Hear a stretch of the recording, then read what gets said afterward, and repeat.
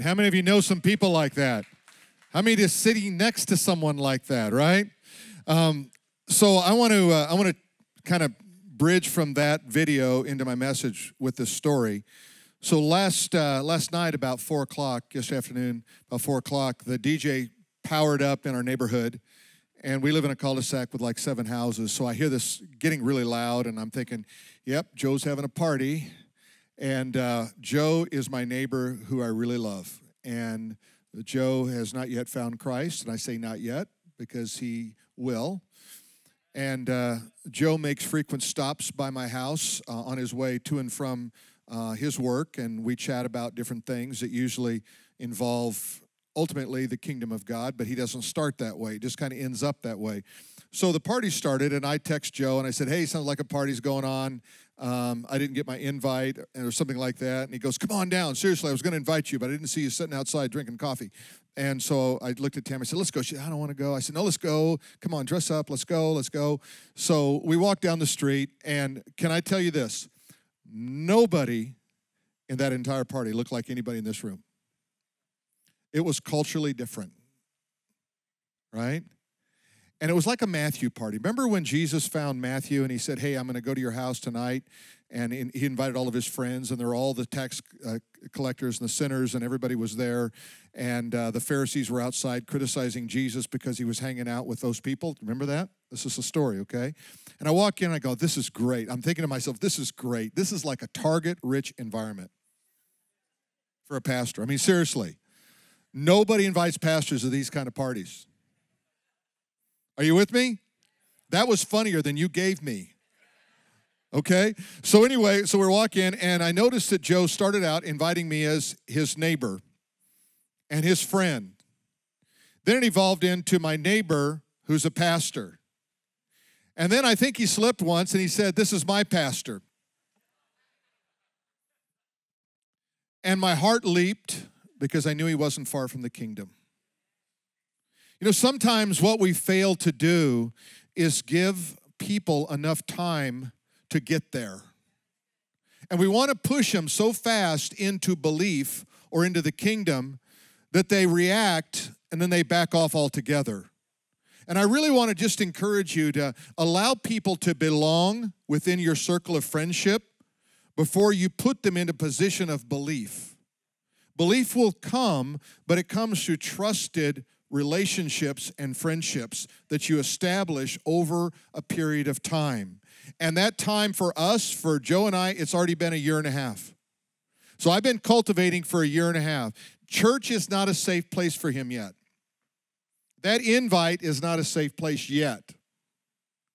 So I try to find ways, like come to my house, come on over, whatever, let's have some coffee. I try to find safe places. Now, some people, church is a safe place today that you can invite them very easily. And you have to kind of look at your friendship and ask yourself, kind of, how do I measure this in the right kind of way? How do I discern by the Spirit? Because you see, wisdom is the reason of heaven. Did you hear me? Wisdom is the reason of heaven. Don't use the reason of earth to try to work yourself into a situation of inviting somebody to church. Ask God to give you his wisdom. Amen? Today I'm going to talk to you about the subject of the presence of God. Have you ever walked into a room and you felt like someone was in the room but you didn't see anyone? You ever had that? Or have you ever been sitting at a restaurant and you had the feeling someone was looking at you? And most of the time we're right when we have that sense, aren't we? Like something's in the room, someone's in the room, something's happening here, and it doesn't have to be bad. It can be very, very good. But you just know somebody is watching you. I was in a restaurant a few years ago, and I was sitting down with someone, and we prayed, and then we had our dinner. And then at the end of the dinner, this guy walked up to me and goes, hey, I've been watching your whole lunch. And I go, well, that's weird. I don't know you. What do you mean you're watching me the whole time? He said, well, I know who you are. You're a pastor, right? And I go, yeah. And he goes, well, I just wanted to see if you would pray. And I thought, isn't that interesting that people would just be curious enough to watch me? And I was the biggest social event in their life over lunch. That's weird, amen? But the idea is that somehow when we walk with God, we should be representing the presence of God. We should be carrying the presence of God. And sometimes we carry the presence of God and don't even know what we're carrying. That we bring into a situation a sense of God is in that room. And people may not even know what that is, but they know that somehow God is somehow in this situation, or something feels different and better because of this situation. In the book of Jeremiah, Jeremiah wrote this. He said, "Am I a God at hand, declares the Lord, and not a God far away?" You see, what God is saying is, I'm right here. I'm not over there, I'm right here. You might feel like he's over there, but he's really right here. It's not that God is absent from your situation, it is that you don't sense him in your situation. And that what God wants to do is he wants you to acknowledge him, and so that he draws you into his presence. The awareness of who God is, the awareness that God is not distant, he is present. And then he said, "Can a man hide himself in secret places so that I cannot see him?" Sometimes when people lose a sense of the presence, or they lose a sense of closeness to God, their first step is to kind of pull out of church community and they just kind of figure that somehow they're on a journey that is only unique to them. But actually, you see, this is a symbol of community. This is your community, and this is the place that God wants you, but he wants you to acknowledge it so that you understand the presence. See, God didn't design us to be alone. He designed us to be in relationship. And so God says, declares the Lord, "Do I not fill heaven and earth?" declares the Lord. So God says, I'm everywhere. I'm here and I'm there. And when you move, I want you to know that I'm in that situation you're in, regardless how difficult it is. Regardless what problems you face, I'm there. In fact, I preceded you there. I walked before you. The psalmist said, "Thou, O Lord, art a shield all about me, my glory and the lifter of my head." Think about that. God is a shield all around you, circular or all around you. We hold up the shield of faith, but God is all around us. You are my glory.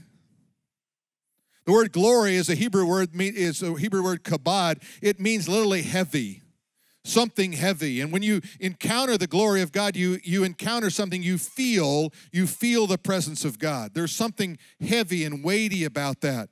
You are my glory, and watch this next thing, and the lifter of my head. Have you ever put your head down because you're so discouraged and defeated? Haven't we all? We've all had those moments. God says, you know what I'm going to do? I'm going to do this. Don't look down, look up. I am your glory.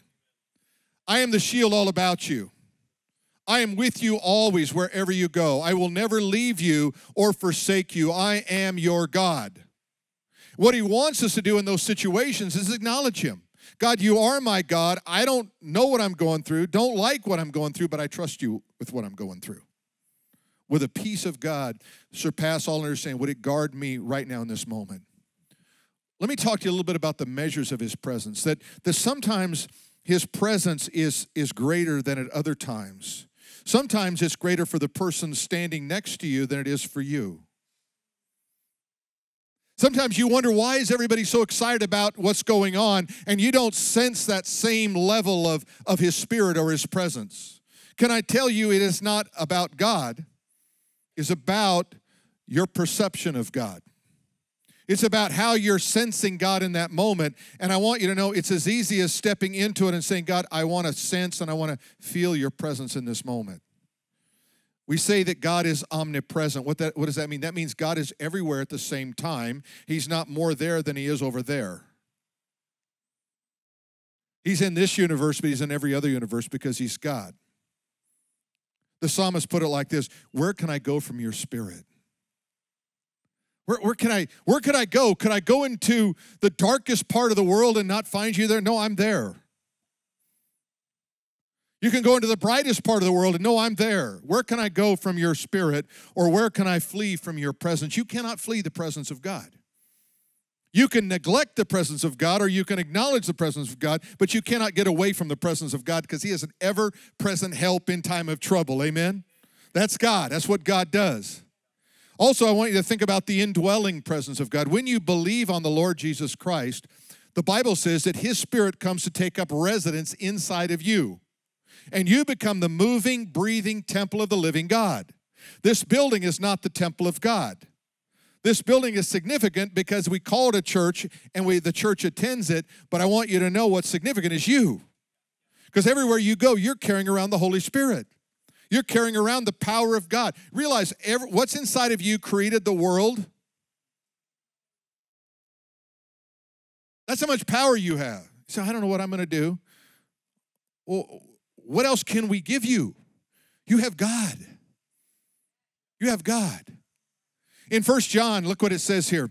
It says, guard through the Holy Spirit who dwells in us, the treasure which has been entrusted to you. See, the Holy Spirit is in you, and he says, guard it. Guard what? Guard the Holy Spirit? No, guard the treasure that is in you. What's the treasure in you? That's the gifts and the ability. That's your uniqueness to leverage yourself in the world for God. Guard that because nobody else has exactly what you have. And I believe what happens is that the reason people struggle here is they struggle because I don't know what my purpose is. I don't know what my identity is, and you cannot know your purpose and your identity apart from God because God was the creator. A manufacturer of a vehicle, for example, knows the purpose of the vehicle and can identify with the vehicle in all ways. God is your creator. He knows what your purpose is. But until you draw into him, you can't fully understand who you are or what you're supposed to do in this life. And so it says, guard that, guard it. Why? Because people are going to try to take it from you. People are going to try to take your identity and give you some false identity. And you'll try to be like somebody else. You were never intended to be that person. You were intended to be you. You're the best version of you on planet Earth. I want to be like so-and-so. Why?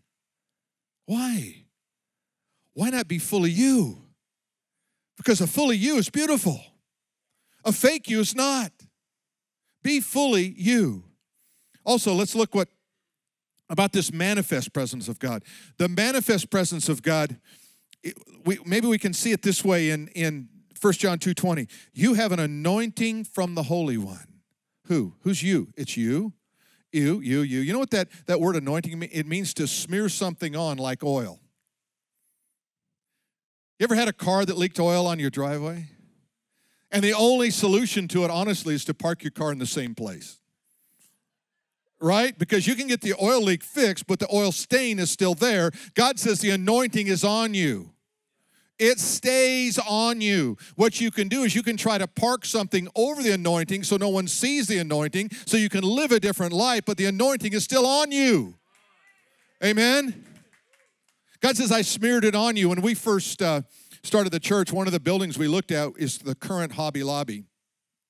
And we decided the best thing to do would be to march around it like Joshua did at Jericho. Remember? He marched around it 7 days, 7 times on the seventh day. And so we said, well, let's just march around it. And it was a weird-looking group. Let me tell you something. We'd get like anywhere from 50, maybe 150 people, and we were walking around Hobby Lobby. Security guards didn't know what to do with us. You know, we're just like Joshua marching around. You know, never really thought about the parallel, though, but because we really didn't want the walls to fall down, because then we wouldn't have had a building. So the analogy fell up a little bit. But what we did was we took oil and we put it on the door, because it wasn't open at the time. There was no Hobby Lobby then. It was an empty building. It was Mervyn's. And so we took oil and we put it over all the door posts there on those aluminum door frames. If you go there, you can still see the stain of the oil because it doesn't leave. We left a permanent anointing on the building. We were with Steve Green a few years ago, the founder and president of Hobby Lobby, and we said, hey, we anointed that building for you, and now we need a church-wide discount.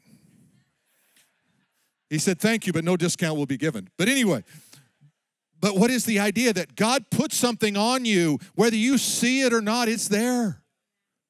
Why not just acknowledge it and live out it? Live it out in your life. Manifest presence of God. In the presence of God, you'll often feel something tangible or heavy or weighty. It's the substance of God over you. That's what the word glory means. It's that word kabod. It's the word that means weighty. Wow, I feel God. You had those moments where you say, I feel God in this moment. Well, that's the glory of God. That's what he wants you to feel. That's why he does that. Because guess what? Christianity can't just be this right here. It has to be this and all of your emotions. It involves the entire part of your being, amen? Body, soul, and spirit. There's also the exponential presence of God. Jesus said something really interesting. He said, when 2 or 3 are gathered in my name, there I am in the midst. So it kind of begs the question, if I'm all alone, is God in the midst of them? God is there, but there's something that happens in community when 2 or more begin to gather, they begin to pray, they begin to seek out God. The presence of God is exponential in that situation. And God wants it that way because He wants us to realize we were made for community. We were made to be together. And one of the benefits of being together is exponential presence of God. How about this? God inhabits the praises of His people. The inhabited presence of God. Do you realize when you start to sing, He says, I inhabit the praises of my people. You ever wondered, why is it that when I'm worshiping, I feel the presence of God sometimes in a greater way? I'm going to show you what I believe, and this I'm going to call a theory. Can everybody say theory?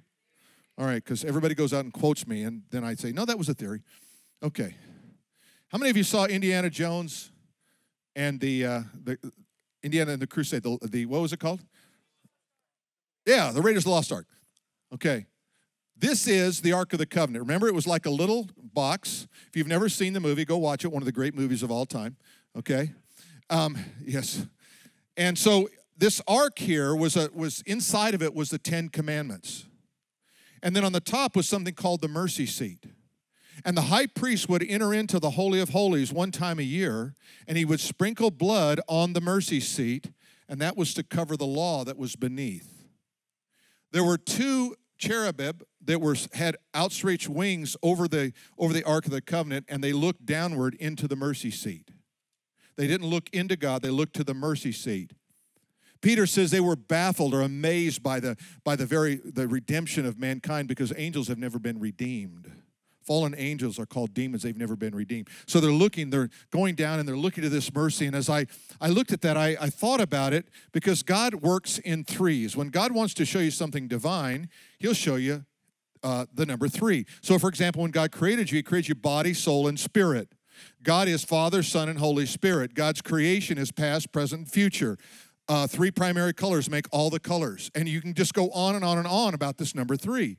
So I began to think about the covering cherub, because the word covering, okay, is a Hebrew word that means atonement. And atonement is what we are. Our sins are atoned for. They're covered. You see the idea? They're covered. So the covering cherubs, who were the cherubs that were covering? I believe Michael, Gabriel, we'll call him Gabe, easier to spell. But who was the third one? And I think the third one was Lucifer. But Lucifer, you remember, fell away from God, sinned, because I believe this ark originally could have had 3 cherubs over it. One for the Father, one for the Son, and one for the Spirit. And so God loses His worship leader, Lucifer. So God says, I'm going to replace my worship leader, Lucifer, with my people who will praise my name. That's you. When you lift up a praise, God says, I inhabit the praises of my people. When they begin to worship, I feel at home. I feel like this is what it's all about. God says, I could raise up stones and stones could worship me, but why would I do that when I've got you? Created in my image. And what better thing to bring up against the enemy are those created in the image of God who will give praise to me. So that's why the primary attack against you from Satan is because you remind him of what he once was. And guess what? You're the new sheriff in town. Amen? You now exercise power and authority in the spiritual realm of worship. And when you worship, and you say, well, I don't sing well. I didn't say anything about singing well. I said worship. Worship is not about the quality. It's about the attitude of heart. Not about the songs you sing. It's about what's in your heart. And you begin to give Him praise. God, I just want to praise you. You're in a situation where things aren't going bad. God, I'm going to praise you even though I don't want to. I'm going to praise you anyway. And I just start praising God, praising God. My situation may or may not get better, but I'm getting better. Amen? All right, so let's move on here. We're just getting started, warming up. Amen? The presence of God is the atmosphere of heaven. When you sense the presence of God, you're experiencing a taste of heaven. This is what heaven's like all the time. It's like the presence of God all the time. That's why the Bible says when we get to heaven, we'll be in his presence. We will know him as he is. The Bible tells us that when we stand there before him, before that throne of God, and out of the throne comes the river of life, and on either side of the river, the trees that yield their fruit in all their season, their leaves are for the healing of the nations. And it says they won't need the sun or the moon or the stars, for the glory of God, the weight of God will be their light, and they shall reign as kings forever and ever. And that God is raising up a generation, you see, of kings and priests that worship before the God of the universe. And he says, no, you're going to be in my presence all the time. You're not going to need the sun, the moon, or the light, or the stars, because I will be your light, and there will be no shadow of turning in my glory. In other words, in heaven, there are no shadows. The light is so perfect that every angle is effused with the brilliant Shekinah glory of Almighty God. And everywhere I go, it's just light. It's light. It's light. Where's light? Everywhere's light. Light is so pure, it doesn't come from those heavenly bodies. It comes from the heaven of the God of all heaven and earth. Amen? It comes from the Lord God Almighty. Now, remember this scripture? Thy kingdom come, Matthew 6. Thy will be done in earth, where? As it is in heaven. So he's telling us then, my kingdom is coming, and pray for my kingdom to come. But realize this, when you do this, you're really praying heaven to earth, right? Heaven to earth. Have you ever thought about Matthew 6, the Lord's Prayer? You ever thought about a little bit more about why did he teach them to pray that way? Where did he come up with those phrases? I want to just put the Lord's Prayer, because in Matthew chapter 4, what happens? In Matthew chapter 4, Jesus is tempted of the devil. Let me just read this to you, okay? Matthew chapter 4, this is the temptation of Jesus. It says, then Jesus was led up by the Spirit in the wilderness to be tempted of the devil. I don't know about you, when I read that, I go, why would the Spirit do that? Why would he lead Jesus into the wilderness to be tempted of the devil? And it says, when he had fasted 40 days and 40 nights, after he was hungry. Right? Yeah, no kidding. Now, when the tempter came to him, he said, if you are the Son of God, if you are the Son of God, command that these stones become bread. But Jesus answered and said, it is written, man shall not live by bread alone, but by every word that proceeds from the mouth of God. And he uses a word there, the word. He uses a word rhema. That means a revealed word.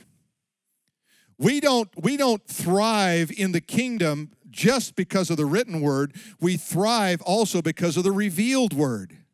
And he uses this phrase here, a revealed word. God has revealed something to me in this situation. Look what he says. Man shall not live by bread alone, but by every word that proceeds from the mouth of God.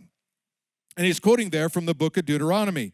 And then it goes on to say, then the devil took him up on a holy city, set him on a pinnacle of the temple, and said, if you are the Son of God, throw yourself down, for it is written, he shall give his angels charge over you. And again, in their hands he shall bear you up, lest you dash your foot against a stone. Jesus said, it is written, you shall not tempt the Lord your God. Again, the devil took him up to an exceedingly high mountain, showed him all the kingdoms of the world and their glory, and he said, all of these things I will give you if you will fall down and worship me. Jesus said, away with you, Satan, for it is written, you shall worship the Lord your God and serve him only. And it says the devil left. 3 temptations came against him. Chapter 4. Now let me take you to what happens in chapter 6, the model prayer. And I want you to see, you can't understand the model prayer or the Lord's Prayer unless you understand that it comes from his experience in chapter 4 of being tempted by the devil. Watch what happens in Matthew chapter 6. Our Father, hallowed be in heaven, hallowed be your name. So he starts out by saying, let's acknowledge God. God is in heaven, and his name is holy. That is, his character is holy. Now watch what comes next. Your kingdom. Remember what Satan said? take my kingdom, follow me. No, he says, your kingdom come, your will be done. I'm not doing the will of myself or of the enemy. I'm going to do the will of God. And on earth as it is in heaven. Now watch this. Give us this day our daily bread. What was it, the first temptation? Turn these stones into bread. You see how this is all based on the temptation? And forgive us our debts as we forgive our debtors. Well, so-and-so owes me so much money. How much money, time, and energy do you owe God? Oh, God. How can I hold this over someone, and yet God doesn't hold anything over me? You want it even, or do you want grace? God says, okay, pay me back, and I'll make sure that guy gives you your $10 back. Pay me back, here's the price. Your only son, your firstborn. That's what I paid for you. Forgive us our debt as we forgive our debtors. And look at this. And do not lead us into temptation. Remember, Jesus was what? Led into the wilderness to be tempted by the devil. Do not lead us into temptation, but deliver us what? Not from evil, from the evil one, from Satan himself. He was tempted by Satan himself in the garden. He says, when you pray, deliver us from the evil one. Not evil experiences. You just need to be delivered from the devil. Just say, hey, God, I'm going to walk in your power. I'm not going to be influenced by that. And guess whose kingdom is? Yours is the kingdom. Yours is the power. And yours is the glory forever. Amen. You see what God is saying is the kingdom, the power, and the glory is all God's. You read over there in the temptations, Satan thought it was all his. Hey, if you'll worship me, I'll give you all the kingdoms of the world. Why would I take a shortcut to what I already have? Why would you take a shortcut on what God has already given you? Why would you forfeit the best for the rest? Why would you do that? You see, the presence of God is what I call manifest presence of God. The manifest presence of God. Let me take you now to, we're in this series on kingdom discipleship. Let me take you to Luke chapter 10 and verse 2. Jesus gets the 70 together. The 12 have trained the 70. And he says, guys, I want you to know something. There's a harvest out there. There are people that are ready to believe. There are people that are ready to receive the message of God. But guess what? The harvest is truly great, but the labors are few. The people who tell the story, they're few. Therefore, pray the Lord of the harvest to send out laborers into his harvest. You see, it's his harvest. Have you ever prayed, God, I just pray that you'll send someone out to tell somebody about Jesus? Have you ever done that? It's kind of a self-correcting prayer. How do I pray that and not do it myself? Right? He says, the harvest, he says, pray the Lord of the harvest to send out laborers into his harvest. Go your way, behold, I send you out as lambs among wolves. Nothing's changed there.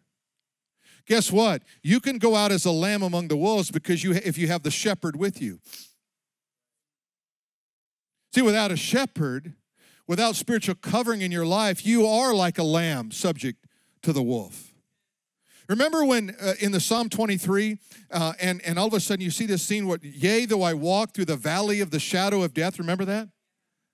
I will fear no evil. Well, how do you do that? We're talking about the valley of the shadow of death. I don't know what that is, but it sounds bad. Amen? All right. I will fear no evil. Well, I do. Why don't I fear evil? Because I got the shepherd with me. Thy rod and thy staff, they comfort me. He takes me through, okay, you got this, God, right? You got this. Yeah, I got the rod, the staff. I'm the good shepherd. Don't worry about it. All is good. Walking through the valley of the shadow. Walking through the valley. Where are we going? We're going to go up here and sit down at a banquet table. Oh, good, finally. I get a break. Yeah, but it's going to be in the presence of your enemies. What? It's going to be what? Yeah. He sets me down in a table, and he anoints my head with oil, which sounds kind of gross, but then it was cool. Okay? He anoints my head with oil, and he fills my cup to overflowing. Sounds messy. We don't do that today. It's all pictures of abundance and anointing, right? And he says, it's in the presence of my enemies.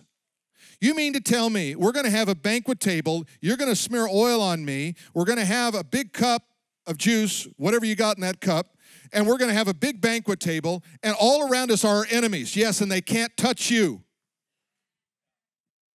What's more frustrating to an enemy that you eat, sitting down, relaxing, and eating during the battle? I don't know about you, but I think it's a great metaphor. I'm sitting down, I'm chowing down a little piece of turkey here. Jesus putting oil on my head. Fill that one up again. Oh, it's full. Okay, yeah, good. And all of my enemies going, I can't get him. I want to get him. Do you realize when you walk in the power of the God, the anointing of God, that Satan can't touch you?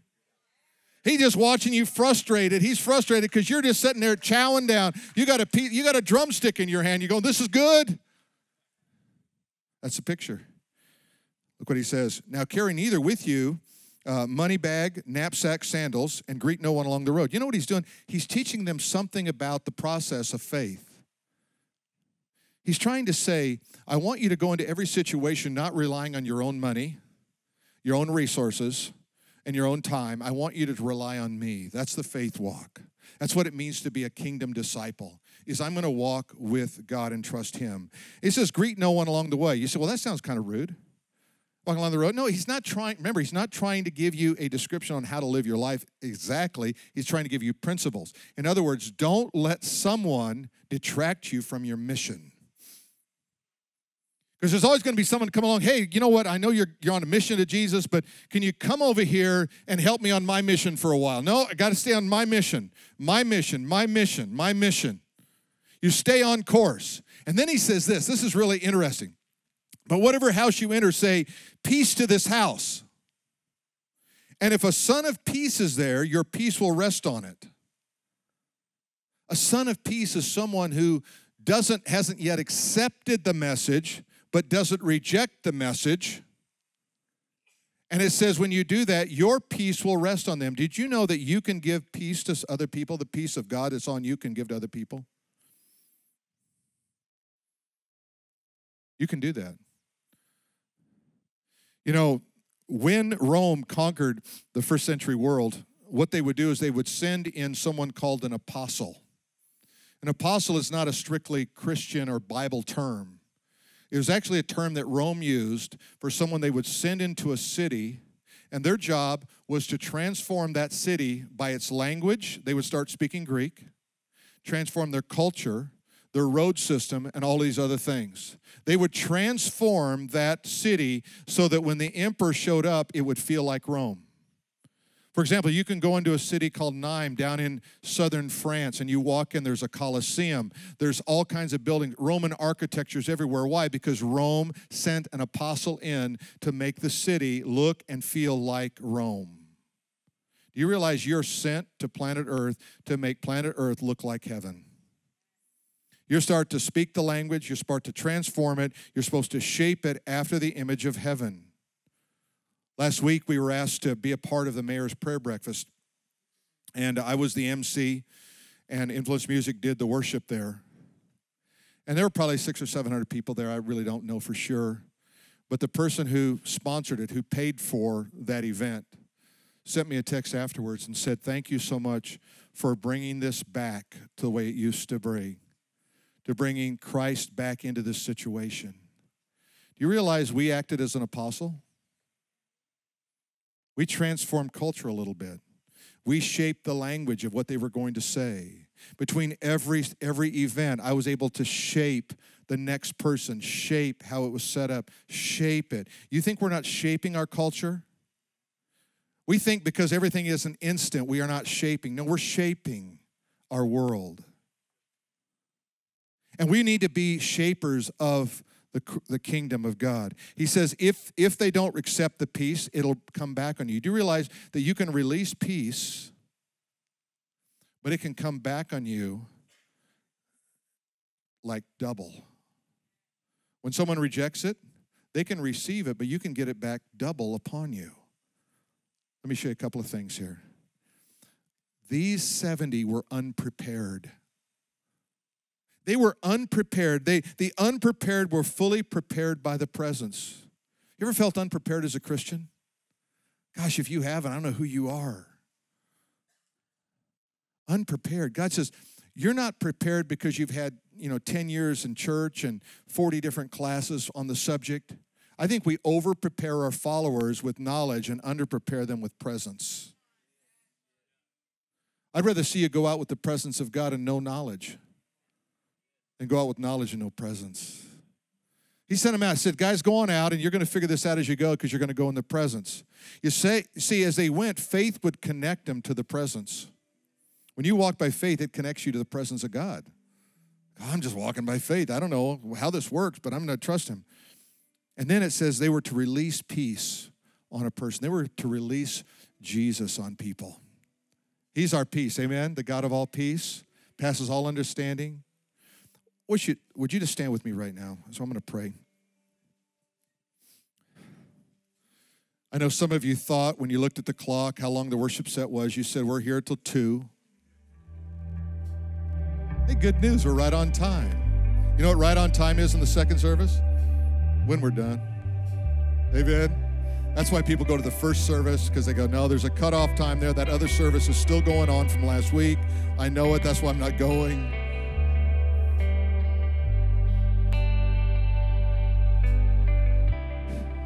The thing that the greatest miracle in this house today is if you don't know Christ and you come to faith in Christ. That's the greatest miracle. That's greater than you getting a job, greater than you being healed. The greatest miracle is if you don't know God and you come into the kingdom of God. You go from darkness into light. You come from death into life. Amen? First service, we had, I think, 12 people come to faith in Christ. That's a miracle. Hey, put your hands together. Glory to God for that. Amen? But here's what I want to do. I want to start with you who may be uncertain or certain that you don't know Christ. I just want to ask you to bow your heads with me right now. I'm going to lead you through a prayer. I can give you the words, but only you can give you the faith to say, I trust that, I believe that. So pray like this. Dear Lord Jesus, I believe you died on the cross for my sins. You were buried in a tomb and risen from the dead to give me life. I receive you as my Lord, as my Savior, and I ask you, Holy Spirit, to fill my heart. God, write my name in the Lamb's Book of Life. Save me, Lord Jesus. Amen. If that was your prayer, I want you to know, just keep your heads bowed for a moment. If that was your prayer, I want you to know that God did exactly what you asked him to do. He saved you. He wrote your name in his book of life. And now you walk in that faith. You walk in that truth. If that was your prayer, would you just slip your hand up? Just slip your hand up and say that, Pastor, I prayed that prayer today. God bless you guys. Amen. Anybody else? God bless you. Thank you. Amen. Amen. Now, if you know you're a Christian, can I ask you this? Are you carrying the presence of God faithfully? This is not a guilt thing. If you say, I don't know, or I'm not sure, or no, or I don't think so, could I just challenge you to do this? I want to. Amen? I just want to do that, God. I just want to do that. I may not know how to do that, but I just want to be faithful and carry the presence of God. If you will say, I want to, God will give you the way. Amen?